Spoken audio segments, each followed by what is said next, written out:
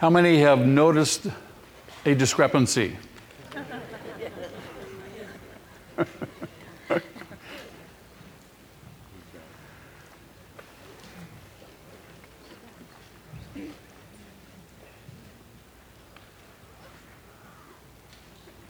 I've been praying for the past few months specifically about spiritual renewal, revival. In fact, Alan led us this morning, revive us. Lord, what we need is revival.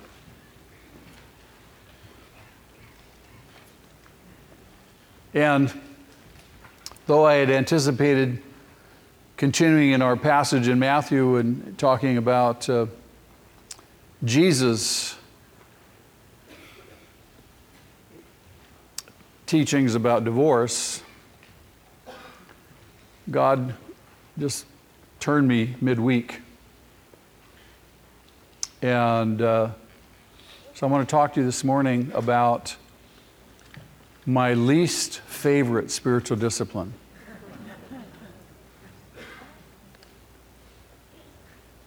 Fasting is not my favorite spiritual discipline. I'll pray.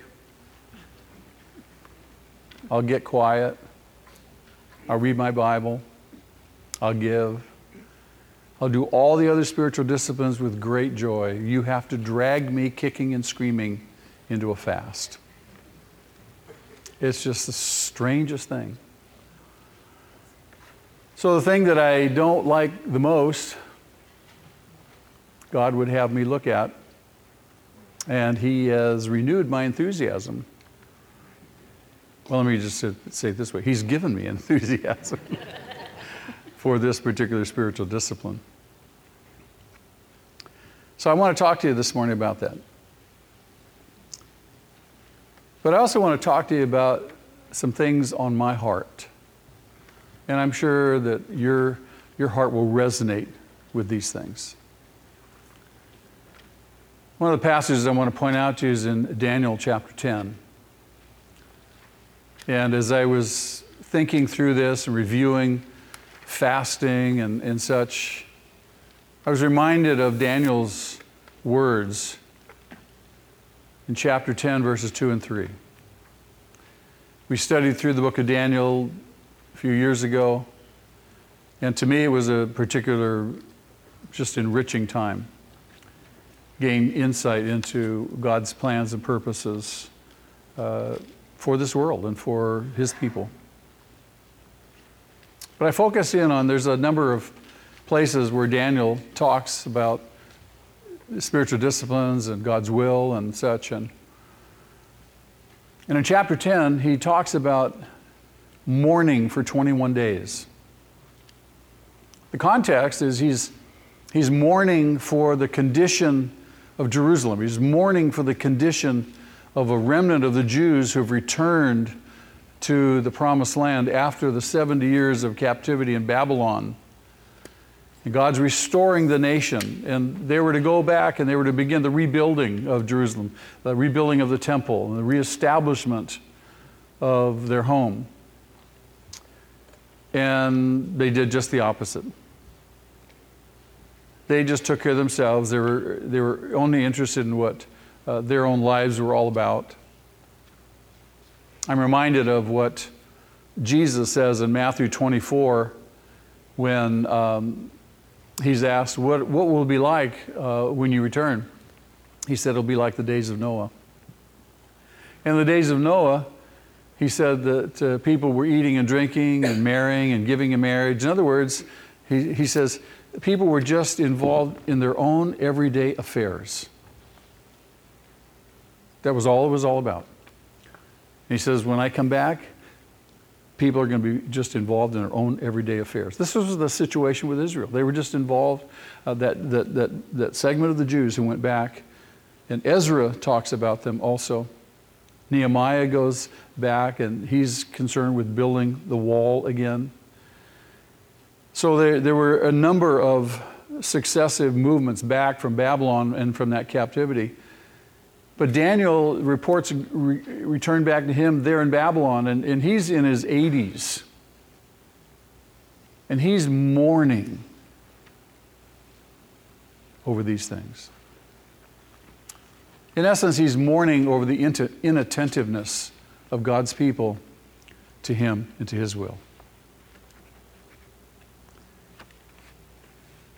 You can't be a Christian today, really a Christian, and not be mourning over the condition of our country.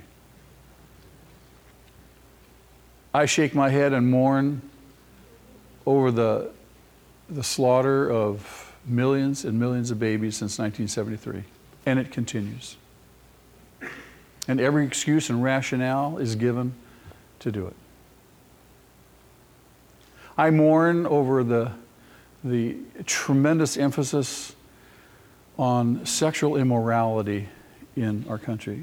All the media, TV, movies. It's not even innuendo anymore. It's just blatant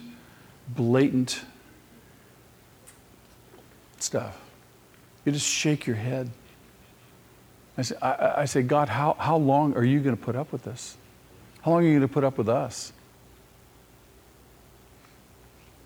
I mourn over the millions and millions of our brothers and sisters around the world who are undergoing severe trial and persecution.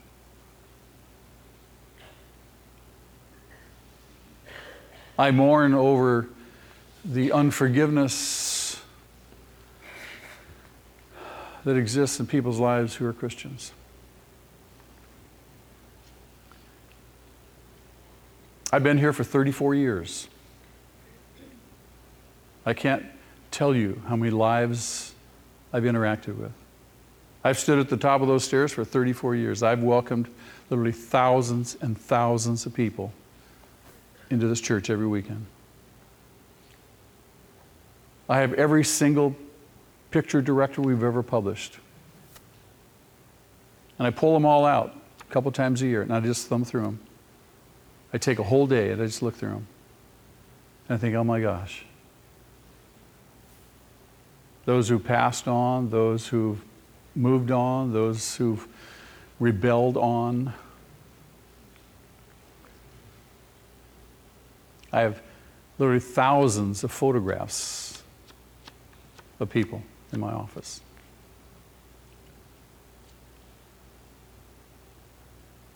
And I marvel at all that God has done and all He continues to do.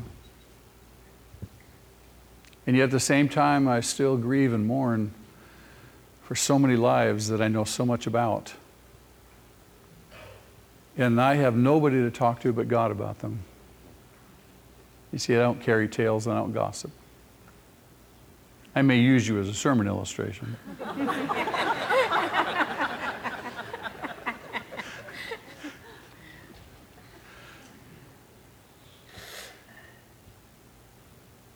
And God has been clarifying for me what He wants.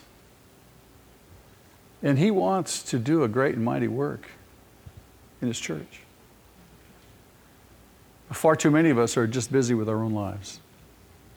Our lives are hectic.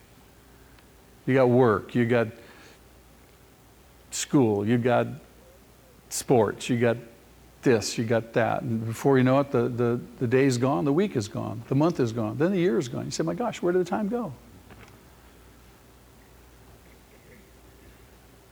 So many of our youngsters are being educated in our school system, and they're being indoctrinated into humanism, and they don't even realize it, and the parents don't even realize it. We simply trust the schools and trust our teachers, and many teachers don't realize it, sadly. The whole next generation of youngsters growing up without values, growing up, and I'm constantly encouraging parents, because the younger parents, newer parents, and certainly my son is one, and we're having just this bumper crop of babies.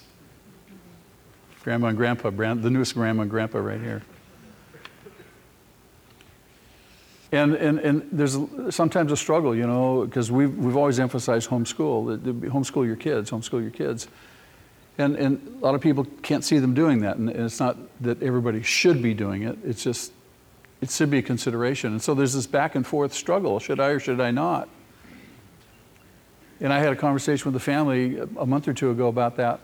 And I suggested to them, look, if you put your kids in public school because you don't know how to homeschool, or you're afraid of it, or whatever the issue is, you have to follow your kids. You have to deconstruct the stuff they're learning in the schools, and you have to give them the Christian worldview. You've got to be with them continually. And so I'm grieving and mourning over the condition of our whole educational system and the effect it's having on the kids and the next generations. You think we have a rude and crude generation now. You just wait.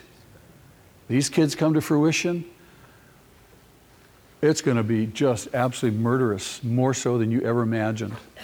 No values, no conscience, no God. We're the product of evolution. I mourn over this stuff. And so as I review all these things and I say, God, I'm praying, God, help us here, help us here, help us here.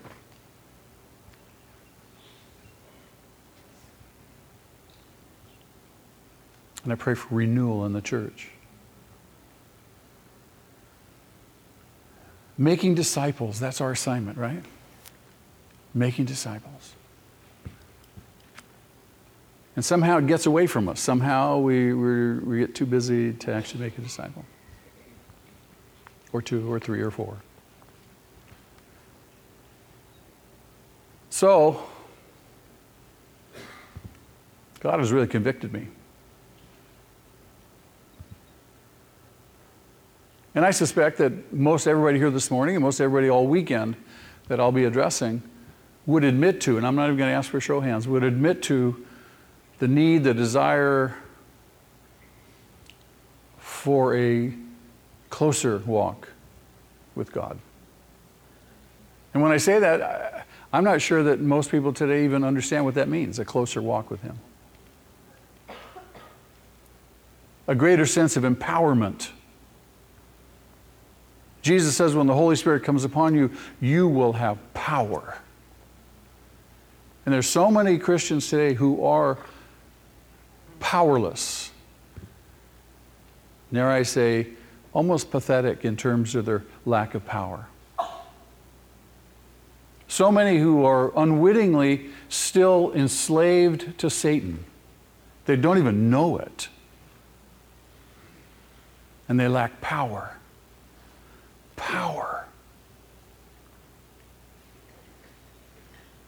I look at our prayer request sheet and I pray through that. And every time I do, I think, oh my gosh. Oh my gosh. I pray for my wife. God help us. And I think marriage is under attack.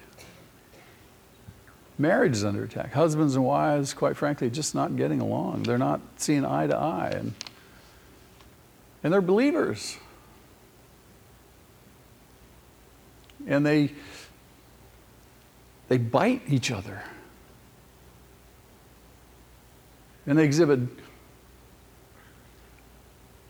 dissatisfaction with each other.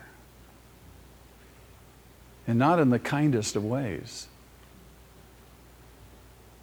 So all of that to say this. Daniel mourned for 21 days. So I am, beginning on March 30th, which is also my birthday, going to embark on a 21-day partial fast. A Daniel fast. Water, vegetables. Read chapter 1 of Daniel. Remember, he told the officials of the Babylonian court, hey, we don't need all that fancy food from the king. Just give us vegetables, water, and we're going to be better than all the other people. So I figured if that was good enough for Daniel and Meshach and Shadrach and Abednego, and I can do that. 21 days. That would mean that on Easter Sunday, I would break my fast. What a perfect time. Somebody said Friday night, when I'm trying to paint a picture, of the wonder and the awe of breaking a fast on Easter Sunday morning, and then right over here someone said, "Oh yeah, and the donut holes will be back."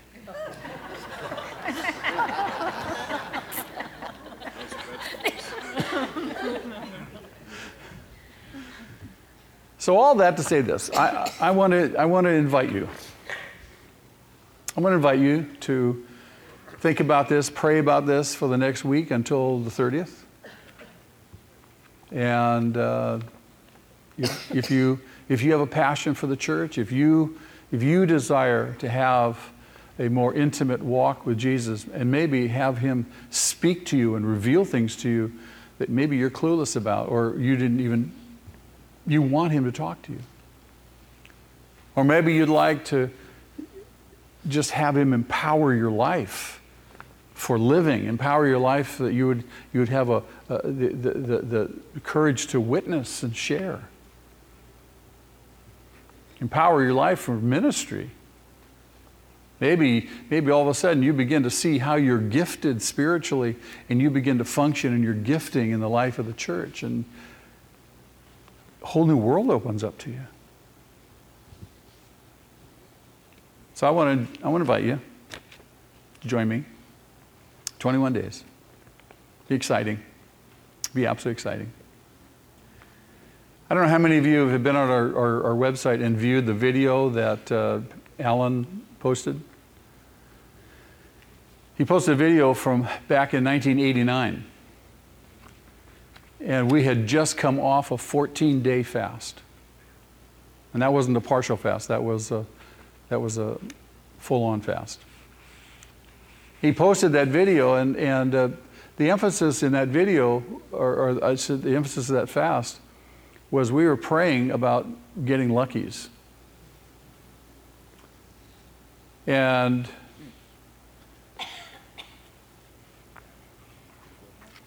God is able to do exceedingly above and beyond all that we can possibly think and imagine. Paul says that in Ephesians. Not only did we get luckies, we got the Shorewood building. We got the building next door to us. We got the building next door to that. We ended up being the largest landowners, property owners. We were over 5 acres in Hermosa, in the South Bay. You know how expensive real estate is in the South Bay. And God dropped every one of these pieces of property in our laps. Now I'm telling you, I'm saying that as a result of our humbling ourselves before God for 14 days, for the next 20 years, God has opened door after door after door. We are the largest landowner in the city of Hermosa. We are absolutely debt-free. We don't owe a penny on anything.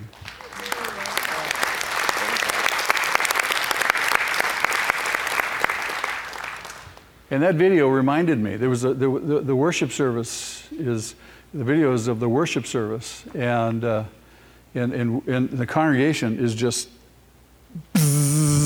buzzing. It was powerful, and we were worshiping God. I'd forgotten that, but in the ensuing weeks, I've been thinking and reviewing in my own mind, and saying, you know what, God, you honored that, and you have kept honoring our humbling ourselves. You have preserved us through trial after trial after trial. You are faithful. And so I felt all of that led to this burden on my heart to once again to enjoin a fast. And so again, I'd say I want to invite you to join me. And with that in mind, probably some of you are not really wise unto fasting, and so I want to share some things about fasting with you this morning a little bit. And then hopefully it'll be a source of some help. Okay? So open your Bibles, if you would, to Zechariah chapter 7.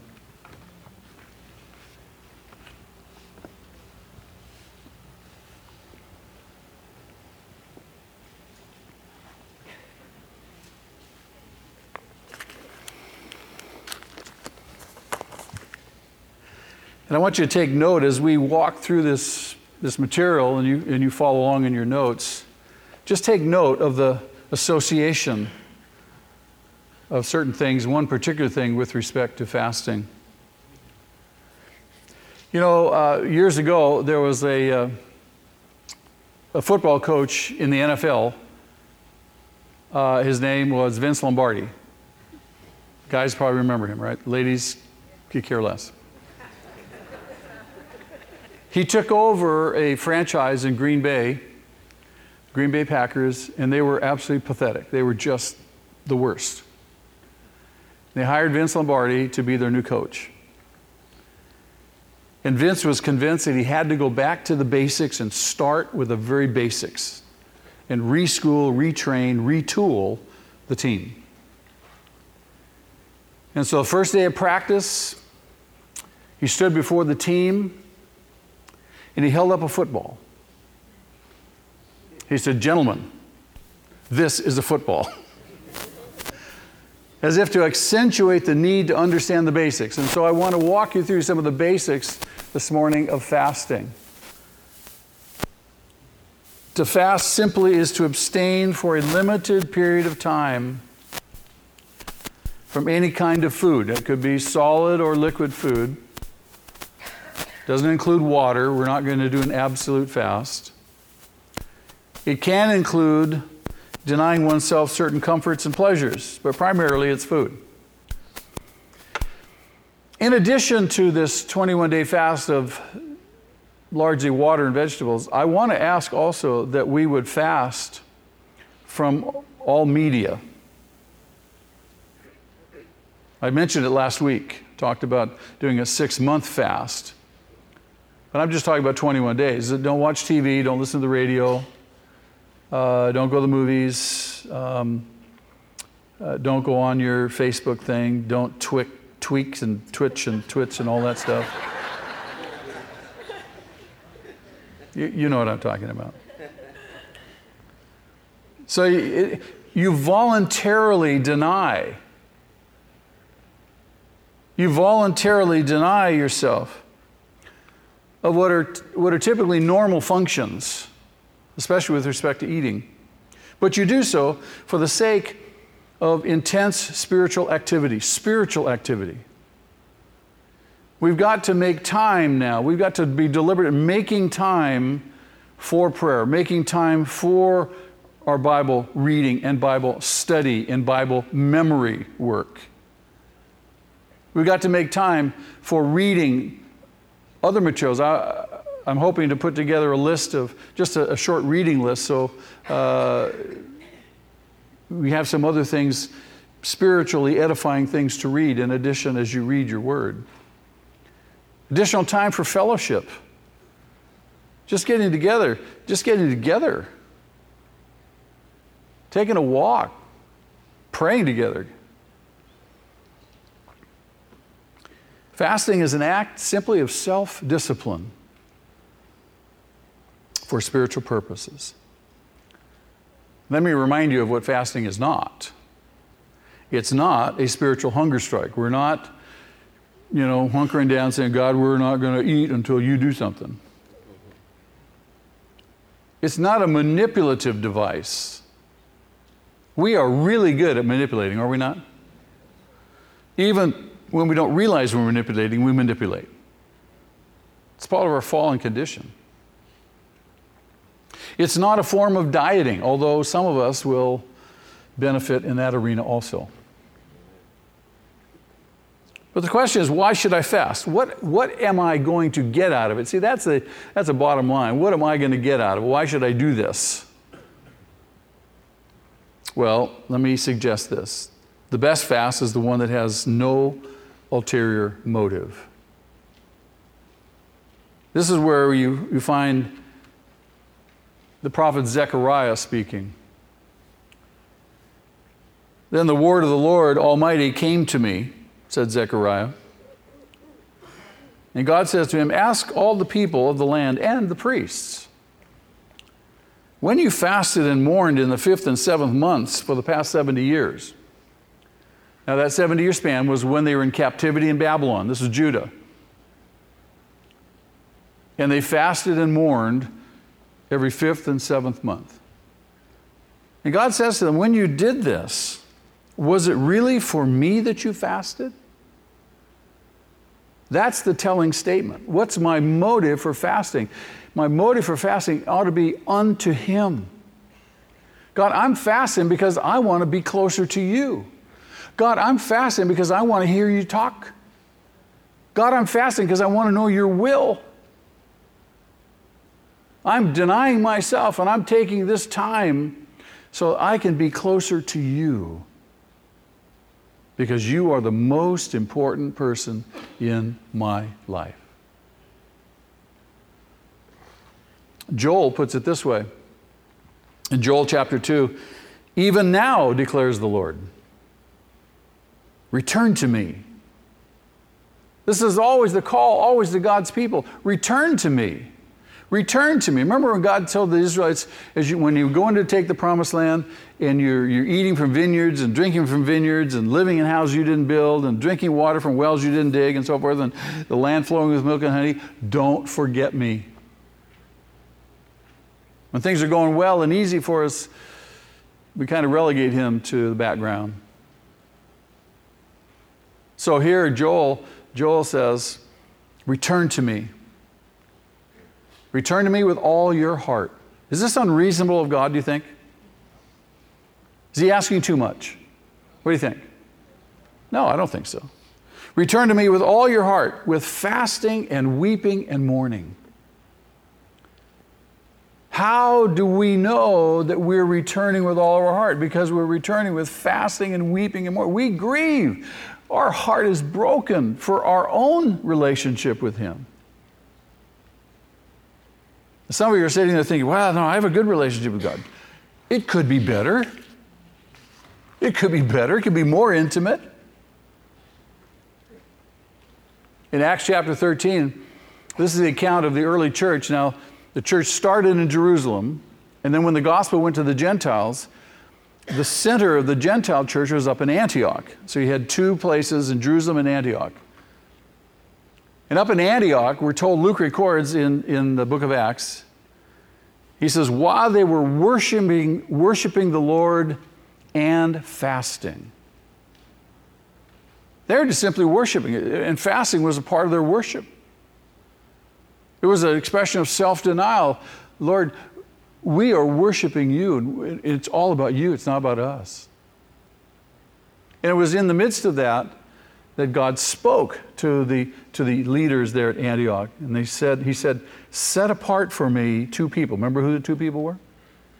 Barnabas and Saul. So over there you have the commissioning of the greatest missionary in the history of the church, and Barnabas, but it happens in the context of what? Worship. Worship. They're not even thinking about this. And God moves.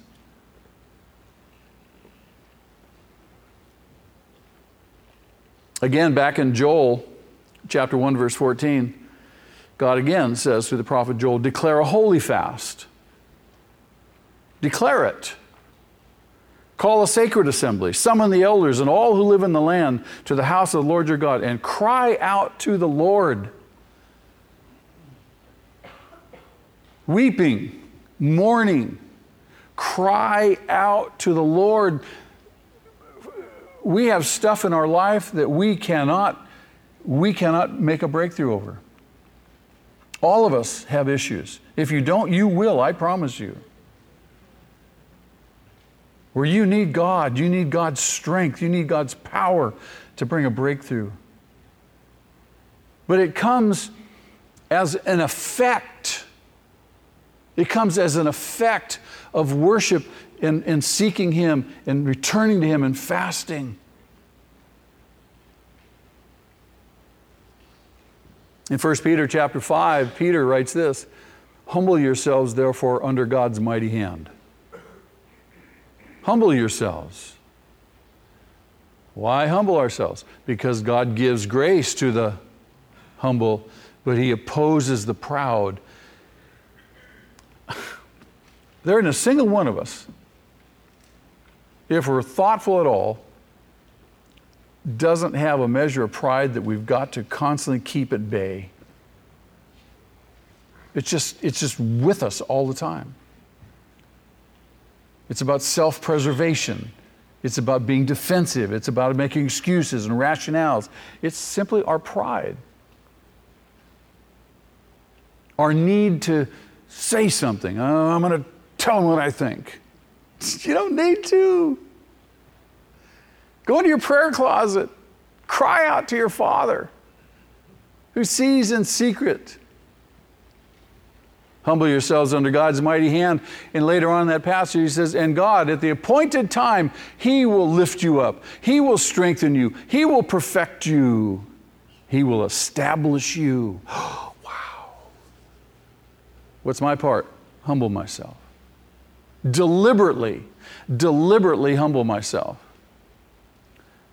And so therefore I submit to you that fasting is an external, physical expression of an internal attitude of what? Humility. Now we're talking about the difference between, in our study through the Sermon on the Mount, we're talking about the difference between external and internal, aren't we? And Jesus is what? He's condemning the righteousness of the Pharisees and the teachers of the law because it's merely what kind of righteousness? It's only external. And he keeps pointing the people back. He says, you've heard it said. You heard that it was said. You heard it. And he'll say it 4 more times in these passages.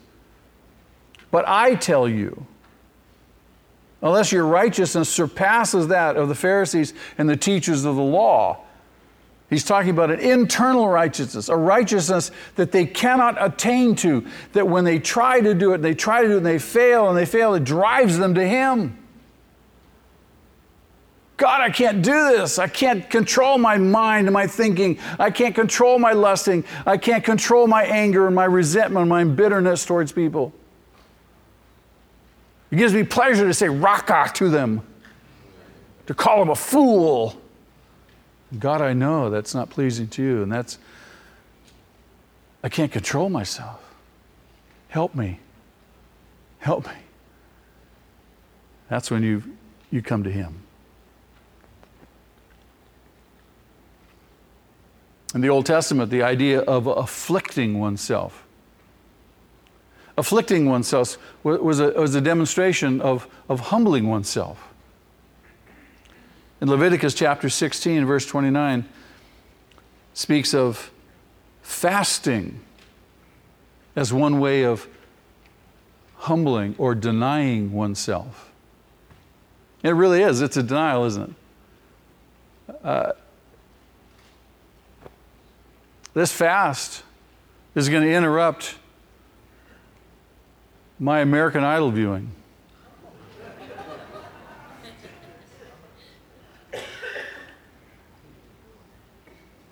Deny myself. Isaiah chapter 58, verse 3 equates fasting with humbling. Psalm 35, verse 13, David says, I humbled myself with fasting. See, if a person doesn't know how to humble themselves,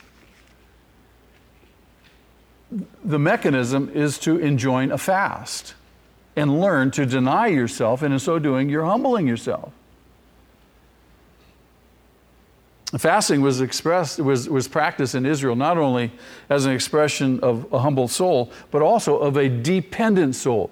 Should we be dependent on Him? Yeah, we are utterly, absolutely. Some examples of that is Moses fasted for 40 days and 40 nights. Most of you remember that. And he enjoined what's called an absolute fast. No water, no food for 40 days and 40 nights. That's a supernatural fast. You cannot do that, except that God enable you. But in so doing, he was preparing himself for conversation with God. He was really denying himself. He was expressing an utter dependence on Him. Did God speak to Moses up on the mountain? Big time. Again, I call your attention to Daniel chapter 9, And Daniel says, so I turned to the Lord and pleaded with Him in prayer and petition, in fasting and in sackcloth and ashes. So right at the beginning of the chapter, he's humbling himself before God. You get down in around verse 20 to 23, and now all of a sudden God speaks to him and reveals to him the future and the 70 weeks.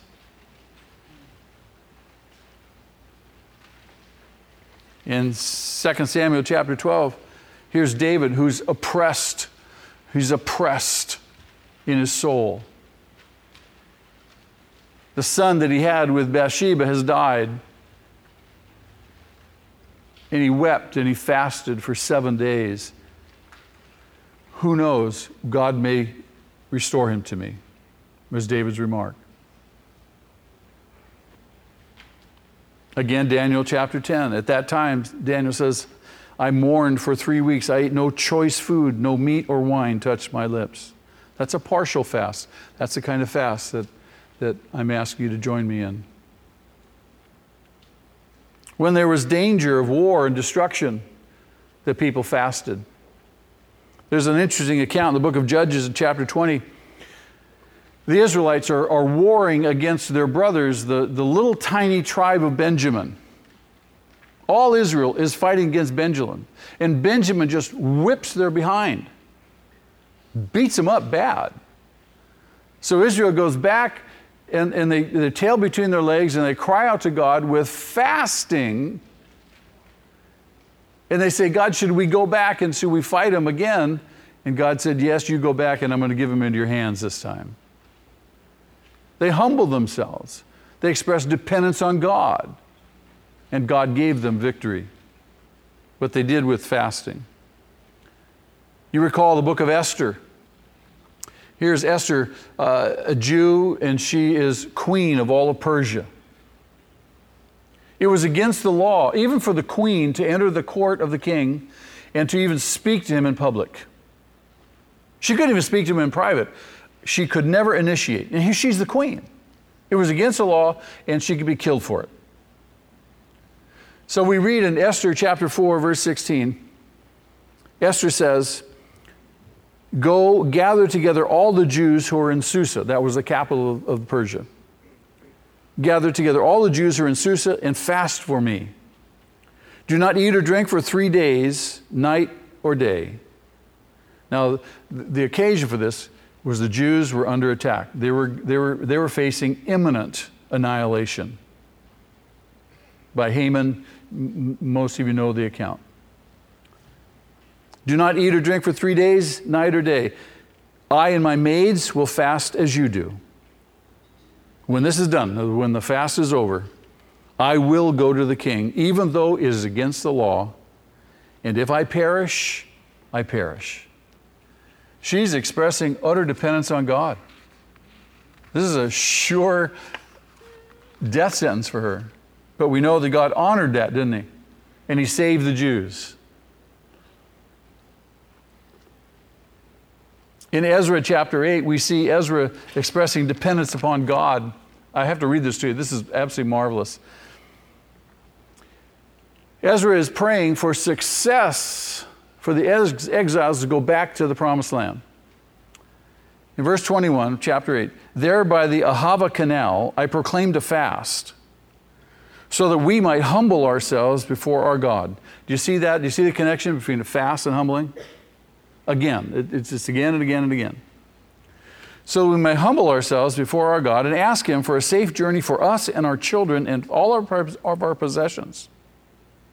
I was ashamed to ask the king for soldiers and horsemen to protect us from the enemies on the road, because we had told the king, the good hand of our God is on everyone who looks to him, but his great anger is against those who forsake him.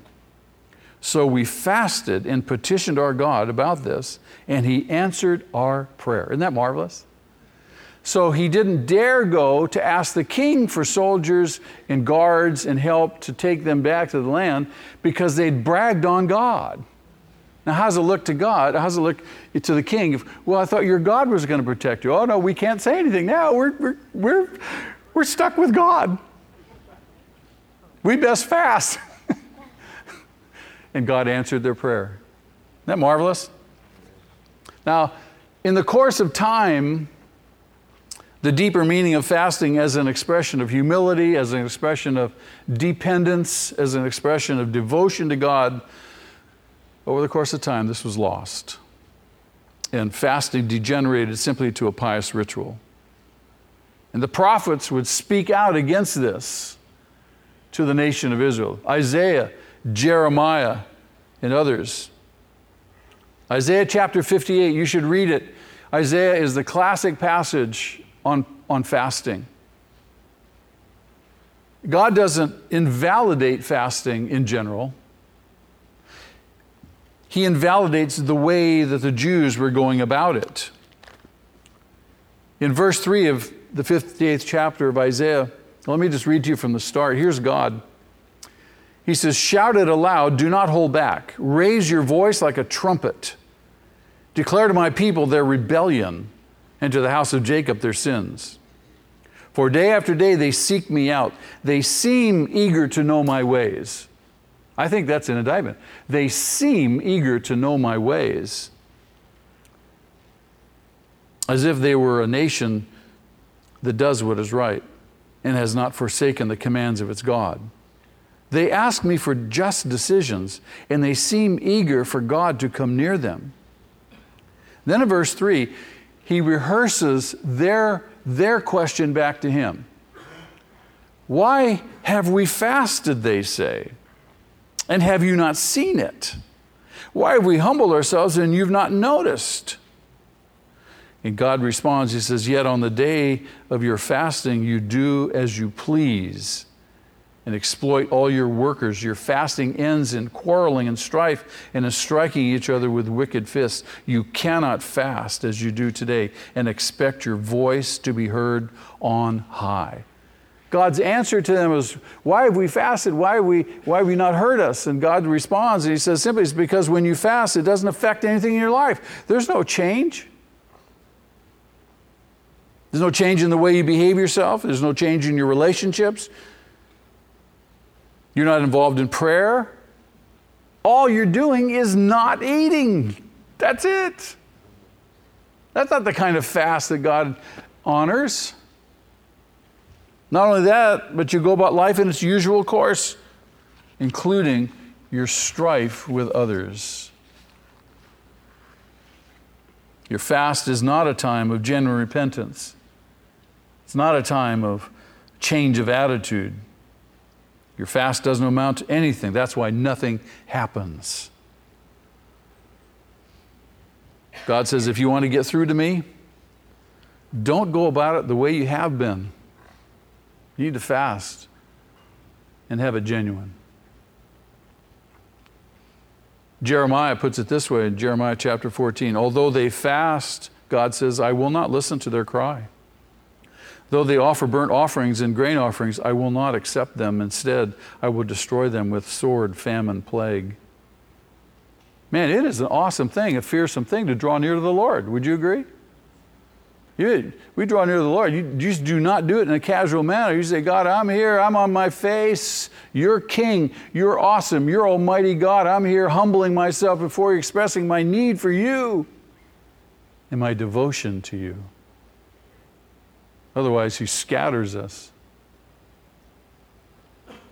Jesus dealt with the same attitude when the people of his day in chapter 6 of Matthew's gospel. He says, I love this. Notice what he says.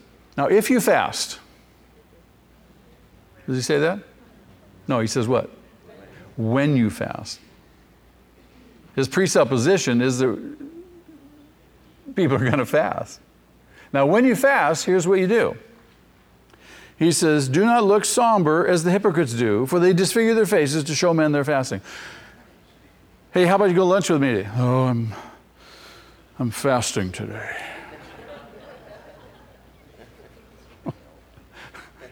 Stop it! Don't disfigure your faces.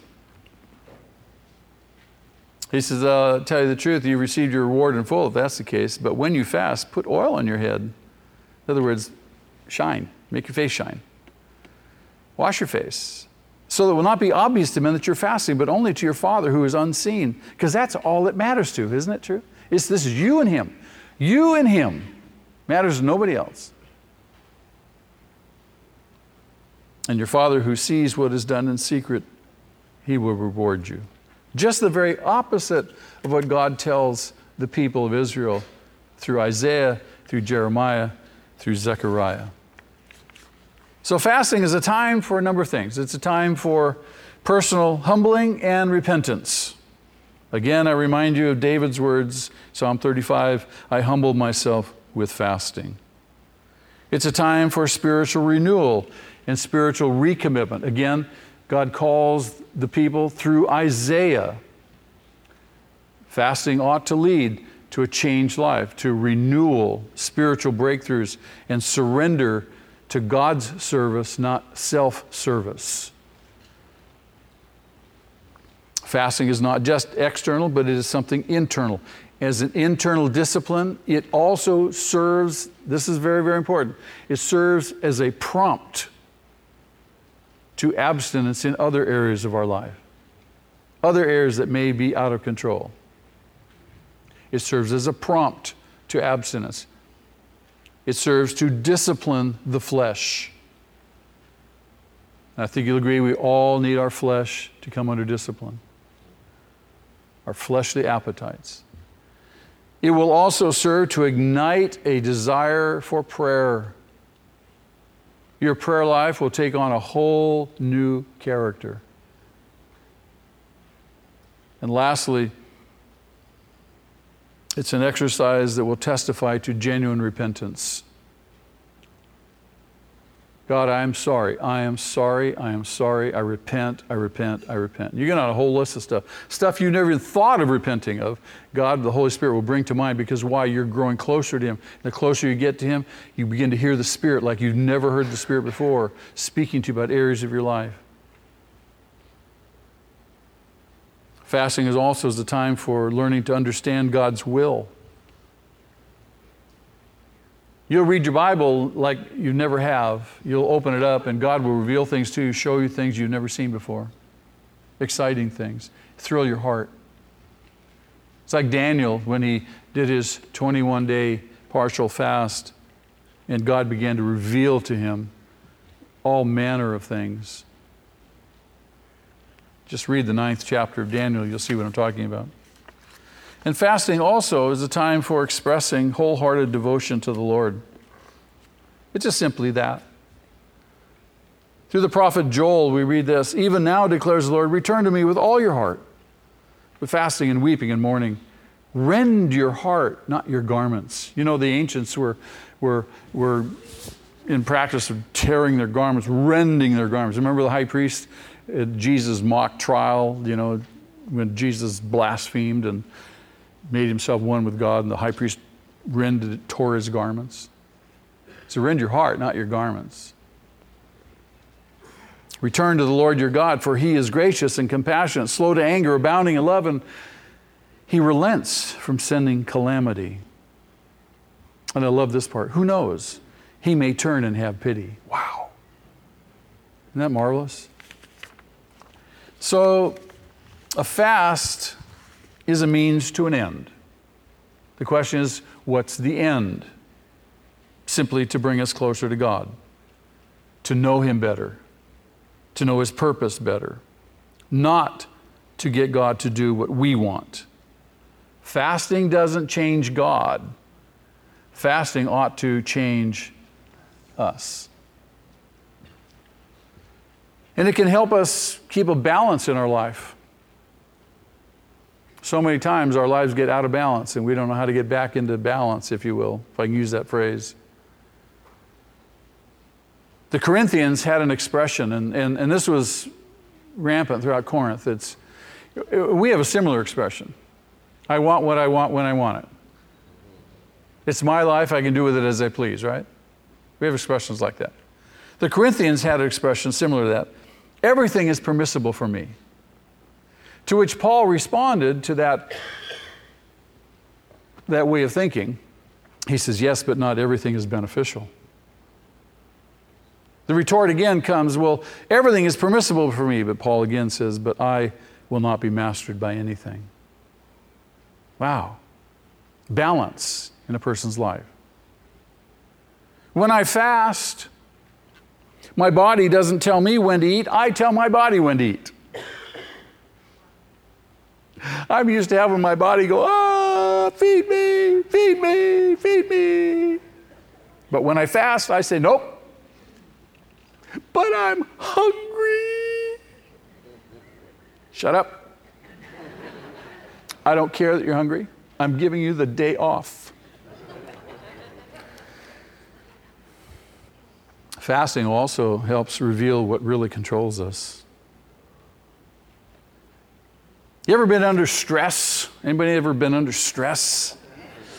And stuff comes out of you that you just go, oh, that was not good. That wasn't my best moment. If you want to know what controls a guy, take him golfing.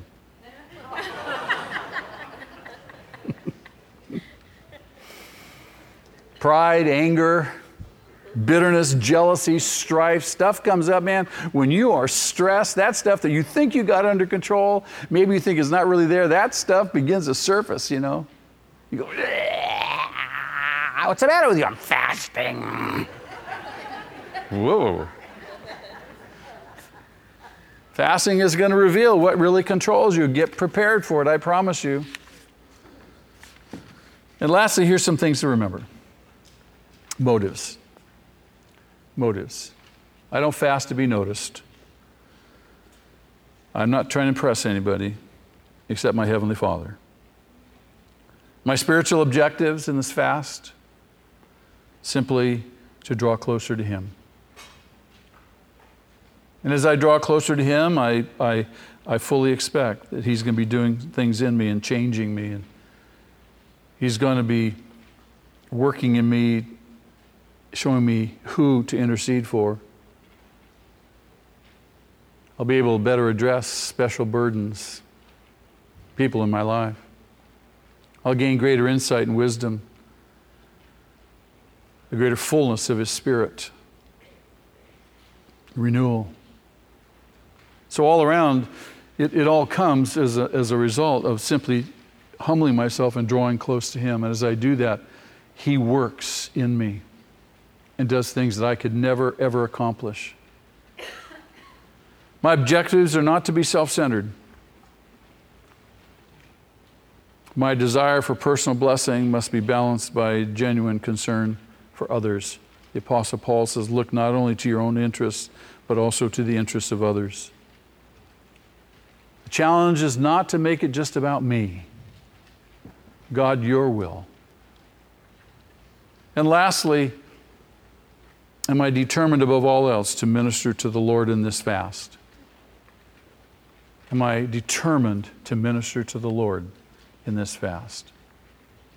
I can look to all the other benefits of fasting, but if they become my primary goal, I've just failed. I've just failed.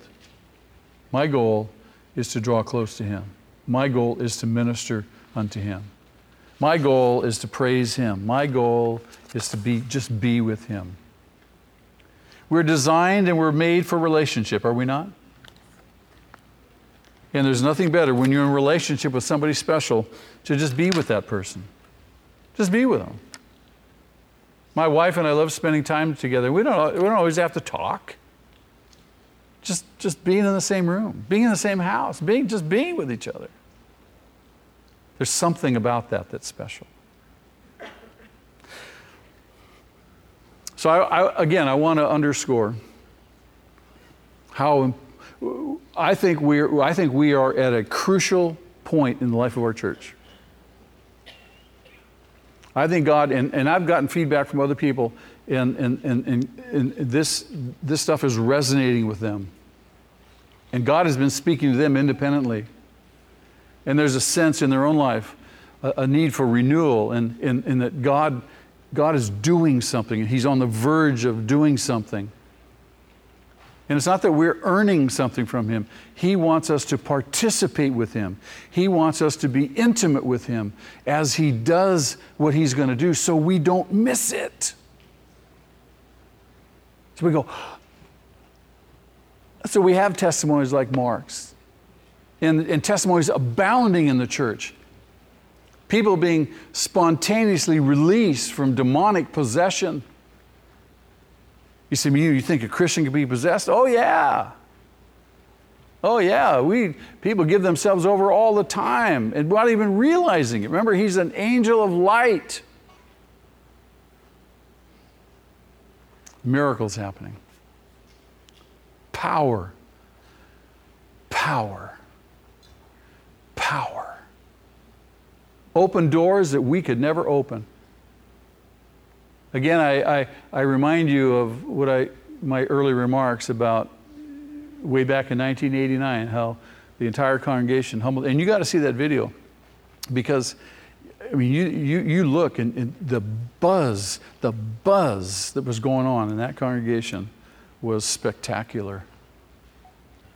And God moved mightily and opened doors that we could never open on our own. And quite simply, just because we were willing to humble ourselves. Humble ourselves. The Christian life ought to be exciting. Would you agree? I mean, it ought to be exciting. We ought to come in here and we ought to be singing and praising and, I mean, seeing Radical Allen up here. You know, he's a superstar in Africa. Do you know that? They love it when he goes back to Africa and he's different. I want to see him released, inspiring us to worship. Join me in the fast. Father, help us, Lord, to catch a vision for what you want. Lord, have your way in us. Have your way in us. We say we love you. And Lord, best we can, we mean it. And so many of us are living our lives the best way we know how, but Lord, there's something in us that senses there's still yet something missing that could be greater, more powerful, more intense. Lord, we look to you. We humble ourselves before you. We look forward to Easter, Lord, not only just to celebrate and to remember, but realizing what you have done in ways maybe we never have before. We submit ourselves to you, O God. We pray again, have your way in our life. Amen, church? Amen. Turn to your neighbor, pronounce a blessing on your neighbor in the name of Jesus, if you would. And if it's appropriate, only if it's appropriate, give your neighbor a holy hug, and very possibly even a holy kiss. Let's stand together and sing God's praises one more time before we dismiss.